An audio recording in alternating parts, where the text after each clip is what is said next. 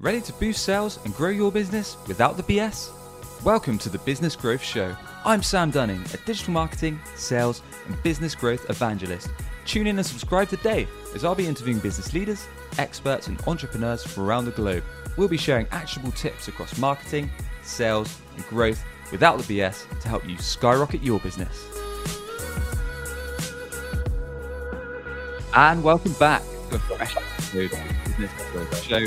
I'm your host, Sam Dunning, co-owner over at webvoiceuk.com. And today I'm joined by Todd Caponi. Todd is author of the best-selling book, The Transparency Sale. He's also a speaker and workshop leader over as principal of Sales Melon LLC. Todd, welcome to the show, man. How you doing? I'm good, man. Thanks for having me. No worries, dude. So looking forward to jumping in today. We're going to be talking all about the power of transparency when it comes to startups and businesses. So first and foremost, Todd, let's chuck you straight in at the deep end as we always do. What does transparency really mean when it comes to business? It's such a good question because the word transparency is so overused and some people confuse it with authenticity or whatever. But let me start with a little story about it. Sure. Because in my last role, I was the chief revenue officer of a tech company here in Chicago called Power Reviews. And you could probably guess from the name Power Reviews. They were in the review space, right? So collect and display ratings and reviews for retailers and brands. So buy a pair of Crocs or Vineyard Vines or whatever. When you look at the product, scroll down, and there's the reviews under it.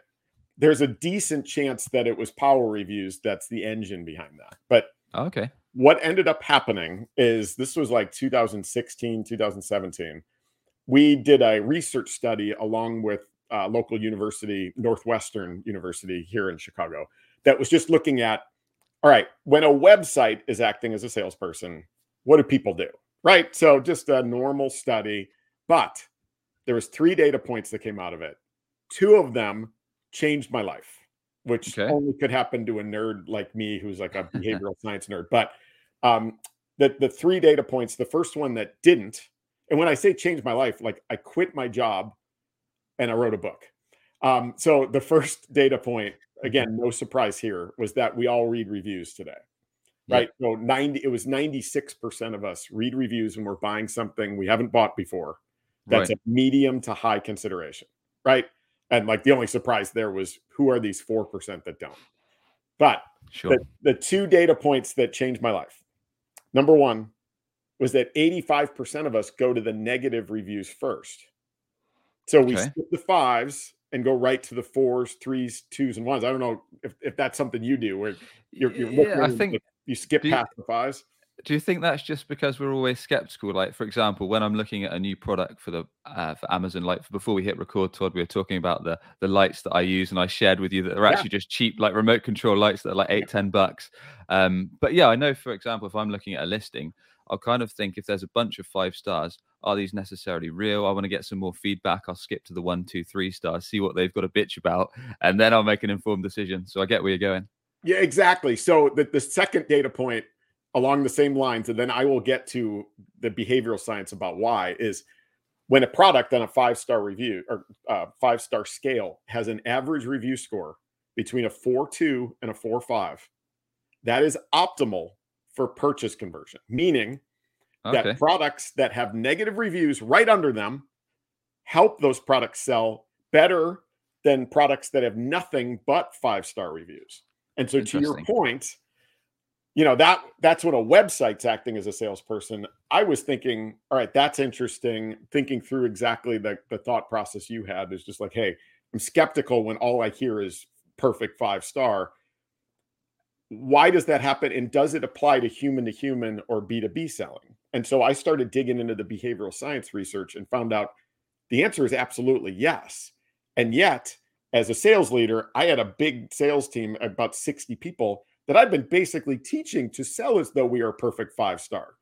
And I thought, hey, listen, if 85% of us want to go to the negative first and imperfect sells better than perfect, what would happen if we went into sales engagements and basically played our cards face up? Not to say, hey, listen, everybody, this is why we suck. Like, no, take it easy. It's that 4.2 to 4.5. Like, hey, listen, in your environment, here's a couple of things that maybe we don't have. Maybe a competitor does better than us. maybe there's a risk area here. And if you're going to be cool with that, here's what you're going to love. And that we started doing that. We had a couple of opportunities to basically lead with, hey, a competitor just released something that we don't have. And if that's going to be a big deal for you, let's vet that now before we get too deep into this. And like magic happened. Sales cycle sped up so dramatically that like the buyer was actually showing us his budget. That we found that transparency begets transparency. That when you're truly transparent, and when I say transparent, again, different than authentic, to answer your question. Authentic is being your true you, and well, what if you're a jerk? But transparent is about basically with your customers, with everybody, any conversation that you would have in an internal room, a conference room talking about, oh, we're struggling here, or this is a risk, we should be having with our customers. And we do. Trust builds. We help that client or prospect predict, which again speeds the sales cycle because they have to do less homework on their own.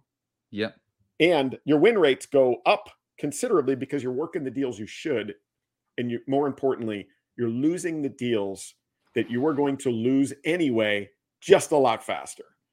And so that was when like this whole thing sparked, and I was like, listen, I think there's an opportunity here. I'll add one thing to this though. Sure. And I don't want to ramble on too much, but I'm a sales history nerd too.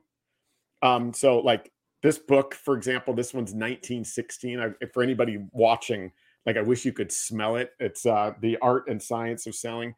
There's a whole chapter in this book in 1916 on honesty, right? So we've always known that honesty sells better. We've always known it, right? And it feels better. But here's the difference. And here's why I felt I had to write this now. Is because now what's changed, the proliferation of reviews and feedback on everything we do, buy, and experience. So 20 years ago, you could get away with the mistruths and kind of hiding what you suck at. Today, you can't. So you might as well figure out how to do it the right way. Yeah. Interesting points. There's a few bits and pieces I want to dive into. So I guess let's talk a little bit more about how this can actually be put into play and the psychology behind it. Yeah. So being upfront about your flaws, I'm sure some people are tuning in and thinking, some might be thinking, yeah, that sounds like a great idea. Others might be thinking, well, I'm going to lose a bunch of prospects, potential leads. All these customers that we might be winning deals off are going to go down the drain. Why should I do that? Well, I guess first and foremost, what's really the psychology? I know you touched on it a bit when we talked about kind of Amazon reviews and things like that. Why do we need to be upfront straight away? How is it helping us in the long run, Todd, by saying what's perhaps not a great fit about our company rather than just saying how great we are?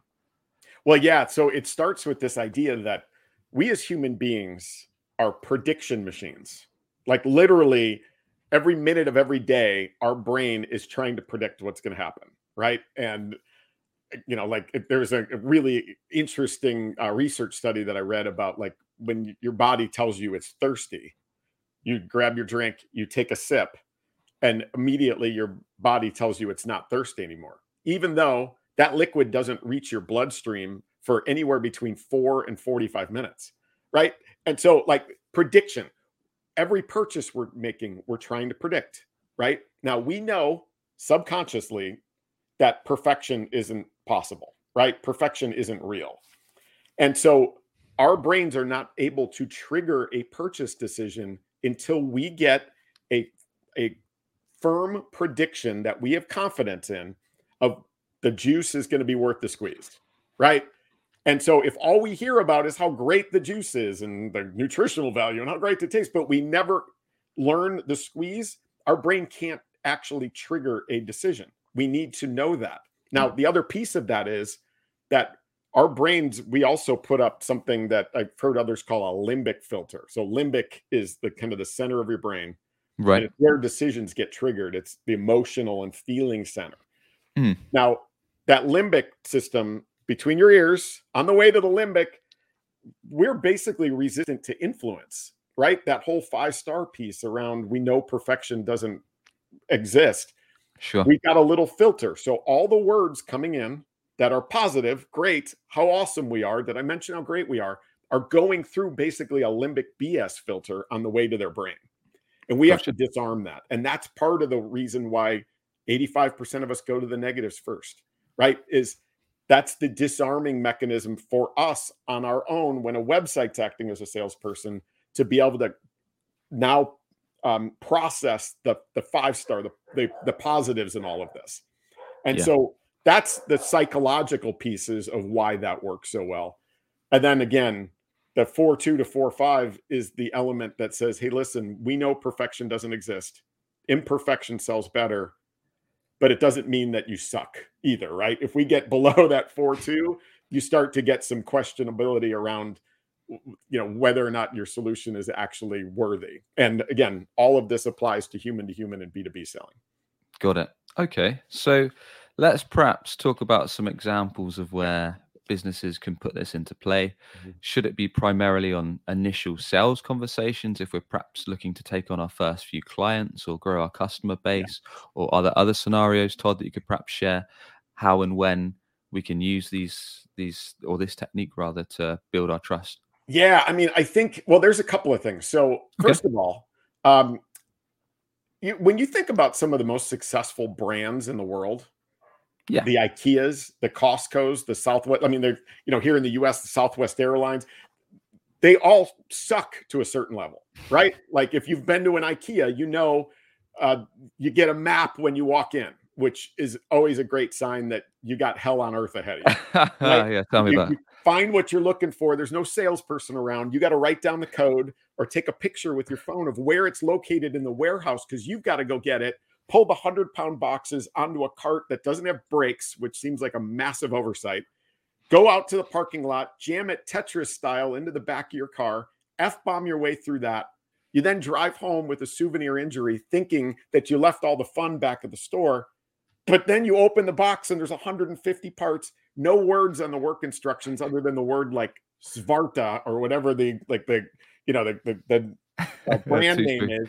And then you F-bomb your way through that. And you're like, oh, that looks pretty good. We should go get the end tables with this bedroom set. It's crazy. But IKEA, the #1 furniture retailer in the world for 13 straight years, right? And why? Because they branded this idea that, hey, listen, there's certain things that we're going to give up to be great at our core. You're going to do all that stuff, and we're going to be great at giving you modern Scandinavian design furniture you didn't pay much for. And there's meatballs upstairs if you want them too, which are pretty great. But the point being that every one of the organizations of everybody listening to this gives up something to be great at your core. And so it starts there, right? Okay. It's that embracing of, hey, we're not all things to all people.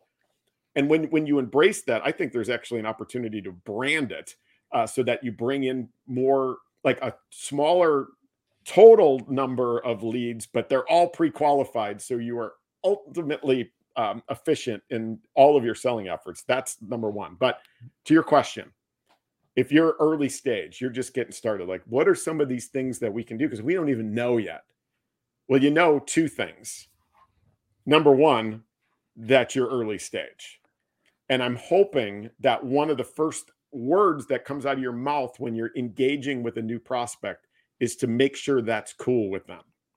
Right. And what I mean by that is, one of the early stage tech companies that I worked with here in Chicago, they got an inbound lead from a huge retailer, right? That found them on the on a Google search. They were going to build the technology and they're like, oh, you've already built it. Cool. And they wanted to hide this idea that it was basically 3 dudes in a garage. Right. And I was like, hey, listen, before, like, do you want them to tell you they don't want to work with a startup now? Or after you burn 4 months of cash that you barely have? And they're like, well, obviously now would be better if that's going to be a problem. Well, then you better ask, right? And so it was, hey, listen, before we get too deep into this, we're 3 dudes at a garage. Like, we're passionate about this. We've got runway. The technology works. But if you're never going to be cool with working with early stage on such a strategic type of solution, let's vet that now. And what happened? They were like, ooh, yeah, I'm glad you brought that up. Why don't we partner on this, right? And all of a sudden it changed the game. It built trust. And they were able to work together on this because the big retailer was able to understand the truth. Yep. Now, back to the sales history stuff. 1919, a guy named Arthur Dunn had a quote that I freaking love. And like, I use it all the time. And the quote is simply this: if the truth won't sell it, don't sell it. Right. And so that's where it starts. If you're early stage, you better be telling these companies you're working with where you are, and don't try to hide the truth, because that'll kill you later. Yep. And for every day that goes on, you're burning cash, aren't you? So that's number one. And then the second piece, if you're early stage, is to also be very upfront about what technology or what solution exists and what doesn't, what you're working on, what your roadmap is about, what's realistic. Again, if the truth won't sell it, don't sell it. The more upfront you are about that, you're either building or eroding trust with every interaction. You better be building it and right out of the gate. Yeah, love those points. Yeah, so I mean, in terms of being upfront about your company and what you can and can't do, I know I've been, probably when I was a sales rep, but I've mostly worked in tech companies, Todd, typically kind of web and digital marketing companies, so similar to what you were talking about then. And I know, and especially in my younger years, whenever, and I've kind of learned the hard way since, but I know in my younger years, whenever potential leads come in, whether they came inbound, outbound, whatever, I always wanted to please them, I guess. Yeah. So if they said, look, have you got this number of staff? Can you do this feature? Can you build this software? Can you partner with this? Can you integrate with this? I was always trying to be a yes man. Always like, yes, yeah, we can definitely do that. Or I'll look into that for you. I'm going to try and sort that for you. I'll see if we can make that happen for you. Whereas, like you say, it's if you struggle your way through and try and be everything to everyone, it eventually comes back to bite you in the ass. Whether that is killing all your team's time, taking all your budget, being a stress to yourself, so you're constantly working on their account rather than your other customers as well. I've certainly been there the hard way. So getting back to your point, being upfront, so going back to that tech company you helped with, just 3 guys in the garage, and just saying, look, this is our setup. Is that going to work for you, or is it going to be a problem? Do you think that almost disarms the prospect? They're just thinking, well, we're quite blown away because this is the first company that's been upfront rather than just saying yes to everything. Do you think they're just taken back a bit? Well, yeah. I mean, I think we all struggle with differentiation, right? We try to differentiate on our solutions, our pricing, our go-to-market, our implementation, whatever. I just think that for companies that especially are in more highly competitive spaces, this is an incredible opportunity to differentiate in the way that you sell, right? So you add a differentiator. But, to your previous point, even today, like, I've always been in tech, and, been in tech leadership and teaching my reps to basically do what you just talked about. Like, we want to please, right? And I found that even in my new business, so I wrote the book. I thought there was a 50-50 chance it would suck because I'd never written a book before, but it came out in 2018. It's sold more in 2021 than 2018. So it just keeps going up, which is incredible to me. But right now I speak and I do workshops and teach. I had a senior executive for a multi-billion-dollar company reach out. Well, actually, the lead came in lower level, but they wanted me to connect with the high-level person. This executive started the conversation by telling me, he was like, here's what we need, Todd. We need X, Y, and Z, right? Like, that's what we're looking for. Turns out I don't do any of those 3, right? And so I stopped them after that. And I was like, all right, cool. Like, tell me more about that. We vetted a little bit. And I was like, listen, I don't do any of those things. I probably could, but I don't even really enjoy doing those. Can I refer you to somebody who does, who's fantastic at it? Yeah. And the guy was like, well, yeah, that would be awesome. But wait, what do you do? And I was like, well, here's the approach that I take, right? My approach is more workshop-based, programmatic with follow-through instead of like the one-on-one roll up the sleeves consulting stuff. I don't really like doing that. And he was like, all right, let's dig into that. At the end of the conversation, we're going to do what I do, right? And so I think that that's the opportunity there, is when there's something you don't do, again, if the truth won't sell it, don't sell it, right? Be honest, but that offer to refer to other people. Now, I am going to still pass along the name of the people that do that, because I think it still was what they wanted, and there's still an opportunity and a place for that there. And that's going to endear me to those people who are also like, you got to think long game on so much of this.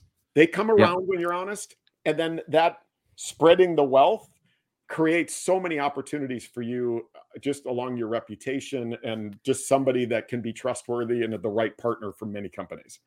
Yeah, and it's one of those things, right, Todd? Especially when you're a startup, you might be, unless you're funded, you might be scratching around for cash. You might be trying to get any project, job, inquiry that you can and win that deal.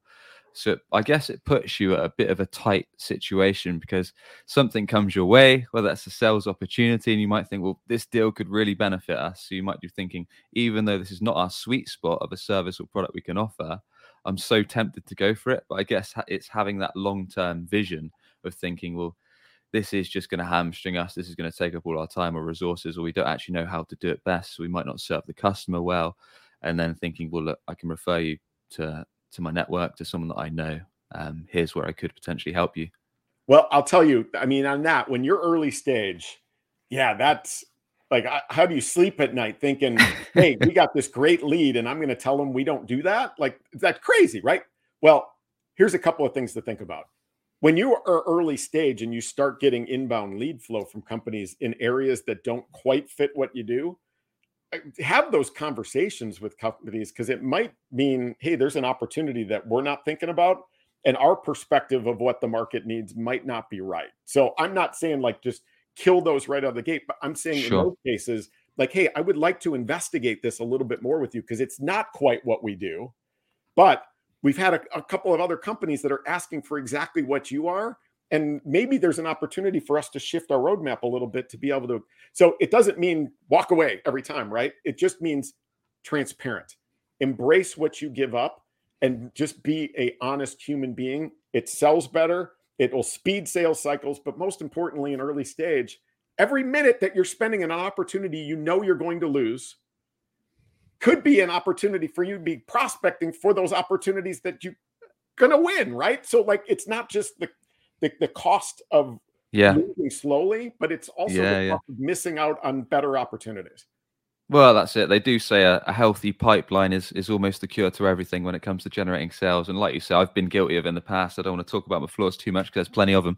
But I know, again, in my younger years, used to think when a warm kind of lead came your way, you think it's the be all and end all. If I don't win this deal, I'm going to sacrifice everything to bring this in, when you're wasting so much time and energy. Yes, if it comes in, excellent, but then you're not thinking about the future, like other deals I could get over the line, other leads that I could bring into the pipeline to keep business a lot better. So it's getting that long-term vision. So with that said, Todd, are there any other stages, I guess, of business or the sales cycle where transparency can be of use to us? Well, everywhere, like you'd probably guess. Let's talk for a minute about even negotiations, because I know that sounds crazy, but the most popular thing I teach is called transparent negotiating. I'm going to, like, for everybody listening, I'm going to kind of lay it out for you here. I don't know about you, but I always felt like it was weird that I needed a different personality to negotiate than I did to sell. Like, I don't know if you felt that in your career, but it was like, I'm building trust to the goal line. The customer says yes. And then I subconsciously come back to him with, all right, cool. I'm going to start lying to you now. I'm not going to tell you what a good deal is. I'm going to have to go to my boss for every question. Like, it's stupid. It's like that whole concept. And then, hey, you know what? I'm actually going to use the techniques I learned from a former FBI hostage negotiator to get us through the goal. Like, I love that book. What a book is Never like Split one the of the Difference, greatest Chris books Voss. Of all time. But I think, especially if you're in tech sales, that like, isn't that crazy that we're learning about release of hostages from a bank heist when we're talking about? So the approach that I took about 13 years ago, accidentally, when I got stuck in the middle of a huge, $4.5 million deal where it was me against a whole team of procurement people for a big oil and gas company down in Houston. Yeah, where I just played my cards face up at the beginning of the conversation, partially because I was nervous and I was like, oh crap. I was the VP of sales and I was freaking out. But here's how it works: is transparency at the negotiation stage is, hey, listen, there's 4 things that matter to us as an organization. And they matter to every for-profit company. They're the same 4. The first thing is volume. So how much product, technology, services you commit to. The more, the better for us. Number 2, timing of cash. So the faster you pay, that's a good thing for us. Number 3, length of commitment. The longer you commit to our products, technology, services, it's better for us. And number 4 is the predictability, or when you sign. And so as we're having this conversation, those are the 4 things that drive our business. Now, in that oil and gas example, they immediately were like, fascinating, we need 30% off. Well, what do? Do you start playing ping pong with like, we can do 10? And like you get into this whole thing where you're just giving discounts away as charity to their bottom line. Or could you go back to the 4 and go, hey, listen, maybe we've got a path to get you pretty close. Commit to more volume, pay faster, commit longer. Let's mutually align around timing. So we'll pay you in the form of a discount to help us predict our business. What happens is your customers start to negotiate their own deals. Trust is built to the goal line instead of eroded. You get something of value for every dollar you give away in the form of a discount. Oh, and your deals become more predictable if you play that last lever right. That's an example of transparency in a way that nobody's really been talking about. And I just think it's an incredible opportunity that has long dividends too, because as customers stay, buy more, and renew, they remember the levers. As a matter of fact, I had one buyer that when he was trying to negotiate with me was just like, is it the effing levers again? Like, yeah, it's the effing levers. But, he hung up, negotiated his own deal, called back. They were going to pay up front. They were going to commit to 3 years to get to the price he wanted to. And they're like, cool, that's awesome, right?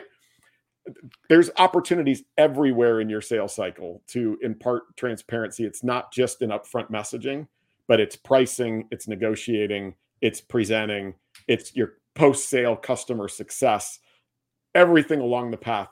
Transparency sells better than perfection, but it also keeps, grows, and it leads better than perfection, which is the subject of my next book, The Transparent Sales Leader. Interesting stuff. So I want to throw a spanner in the works, Todd, as I like to do every now and then. Cool. So in that example, which I like, I've been in a similar scenario, actually, nowhere near as big a deal, but when me and probably about 5 or 6 years ago, me and my colleague were trying to sell into a national bank, and it was just us two sitting in front of a board of probably 10 C-suite execs. I was bricking it, and not to add to that, but our proposal that we loaded on our laptop failed. Not only did that fail, their computer system failed.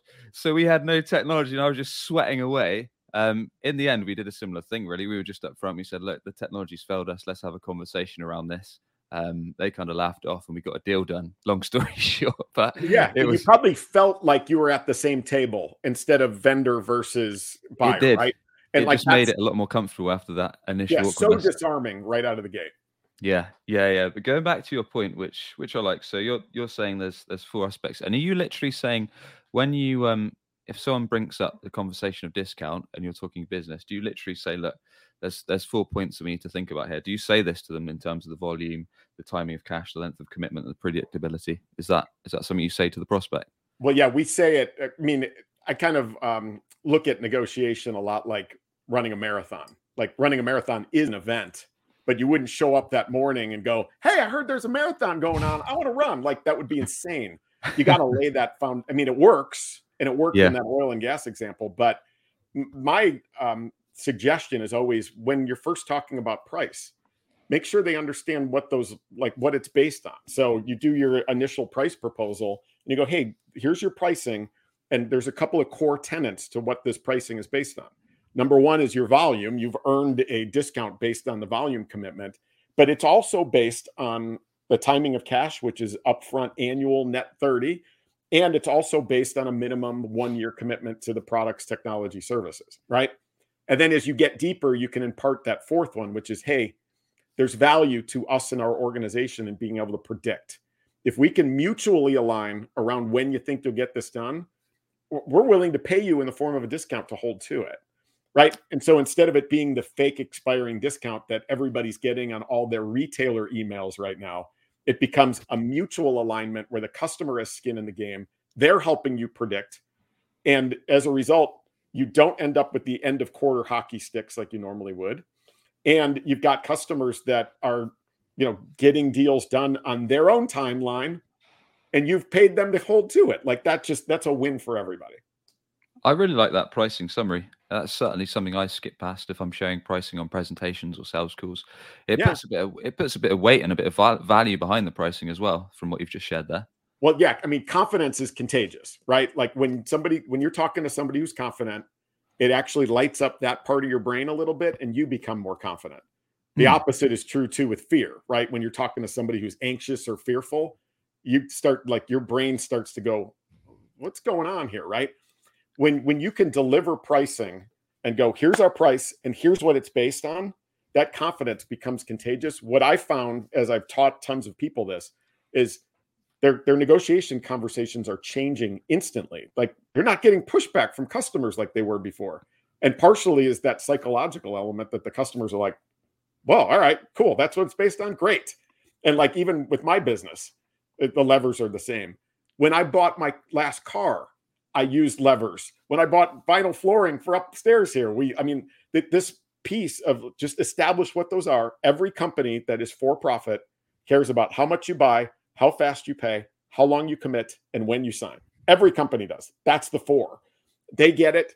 You get it. It's easy to, make a part of your conversations. Yep. And when the bullets start flying, your negotiation conversations will be delivered with so much more confidence. Awesome. So back to the spanner that I forgot to throw in the works. So in your case, there was a 30% request for discount. But what if someone comes in with something ridiculous that's never going to work, Todd? If they say, look, I want half off. And then you can't look at any of those four angles. What is the transparent approach to that? Do we just say no? Yeah, there's two pieces. Yeah. So I'll give you part one, which is when that happens. Well, actually, let me give you part two first. I have recently come to the firm conclusion based on the behavioral science that we should always be setting price expectations as part of transparency upfront. Meaning, if I'm selling a 6-figure solution to a 4-figure buyer, one of us is in that wrong discussion, right? And you want to know that now versus at the negotiating table, right? Like that's crazy. So for you to be able to, embrace transparency, but part of it is saying, hey, listen, based on my understanding of your environment and your requirements, the investment is probably going to be between X and Y. If that's going to be trouble, like let's address that right now instead of wait until the end, right? So now you set an expectation based on variables. If the variables change, the price is going to change, of course. But that part two means that conversation that you're talking about should only happen if suddenly there's some executive in the company that's like, why don't we just go with them? They're cheap, right? So that's part two. Part one of that is, to your point, yeah, we say no, but frame this way, that, hey, listen, I understand. Unfortunately, we're not going to be able to get to that 50% price point. However, here's the 4 things that drive our business. Happy to have a conversation to see how close we can get. But if 50% is the number you're looking for, unfortunately, we're going to have to part as friends. Right. Yep. And embrace it that way. That again is confidence building. But hopefully, if you set the expectation up front the right way, you're not having that conversation at the goal line. Yeah. So set it early in conversations before you ever get to discussing product and details and their spec too much, so they already know what ground you're on. So hopefully you don't get any nasty scares later on in the sales process. Well, exactly. And unless you are purely an early stage where you've got no customers and no footing to stand on, that your pricing is what the market is paying for, you should be able to stand pretty firmly by that. And again, confidence is contagious. But like some of the companies that I've been teaching are like multi-billion-dollar companies. And they're like, what do we do when they come at us with a 75% discount request? And I'm like, you've got 400,000 customers paying that amount. Like, first of all, have confidence that your pricing is right. But then when you approach it that way, customers get it. They appreciate it. And yeah, if they want to go dink around with some crappy other solution, they're more than likely to come back to you because you handled that the right way. Awesome. Todd, been a very good conversation. Any final points to wrap up on before everyone tuning in starts putting transparency in the mix? Well, yeah. I mean, again, I think the bottom line here is transparency, as it turns out, sells better than pretending to be perfect, right? It sells better, it keeps better, it grows better, and it leads better. And as Arthur Dunn said in 1919, If the truth won't sell it, don't sell it. And now, due to the proliferation of reviews and feedback on every one of your solutions, every buyer can go research you right now and find out the truth. Embrace it, control it, lead with it, be the vessel that delivers that transparency. And I'm telling you that you will quickly find that your win rates go up, your cycle lengths speed up considerably, you qualify in better, you qualify out faster the deals you're going to lose anyway. And then the most fun part is you make it really hard on your competitors to message against you. So embrace it, try it, get comfortable with it, and you're going to see some magical results from it. Top man. Thanks very much, Todd. And with that, sir, please do tell us more about the book, the upcoming book, and where we can learn more about yourself and connect with you. Well, thank you. So book number 1 was The Transparency Sale, and it really captures all of these concepts we've talked about, the whole chapter on negotiating in there. The new book that I'm writing that's coming out in the spring is called The Transparent Sales Leader, and it's embracing all of these concepts, creating a structure for you as a sales leader. Like so many of us as sales leaders, we get promoted and we're like, all right, now what? And we're basically a dog chasing a car bumper down the street, not knowing where the car's going. It gives you the structure sitting on top of a bed of transparency and the behavioral science of intrinsic inspiration, how to motivate your teams. I'm hard not to find, but toddcapone.com, or follow or connect with me on LinkedIn. Let me know that you heard me here if you connect with me on LinkedIn, and I share all kinds of nonsense in both places. Good man, as do we all. We'll put all of those links over on the show notes at businessgrowth.marketing. And with that, thanks once again, Todd. Really enjoyed the chat. This was a blast. Thanks for having me. No worries, man. And as always, if you enjoyed today's episode, do hit that subscribe button. We interview business leaders each and every week to supply actionable marketing and sales tips to help you grow your revenue and grow your business. And with that, we should catch you on the next one. Are you tired of hunting for clients? You could be missing out on regular inbound opportunities, all because your website isn't on the first page of Google. Perhaps you're already spending money on marketing, but your website is failing to convert your hard-earned visitors into a consistent flow of leads and sales. Want to learn more about WebChoice's unusual approach that brings ideal clients straight to you? Book a free digital marketing assessment today at webchoiceuk.com. That's webchoiceuk.com.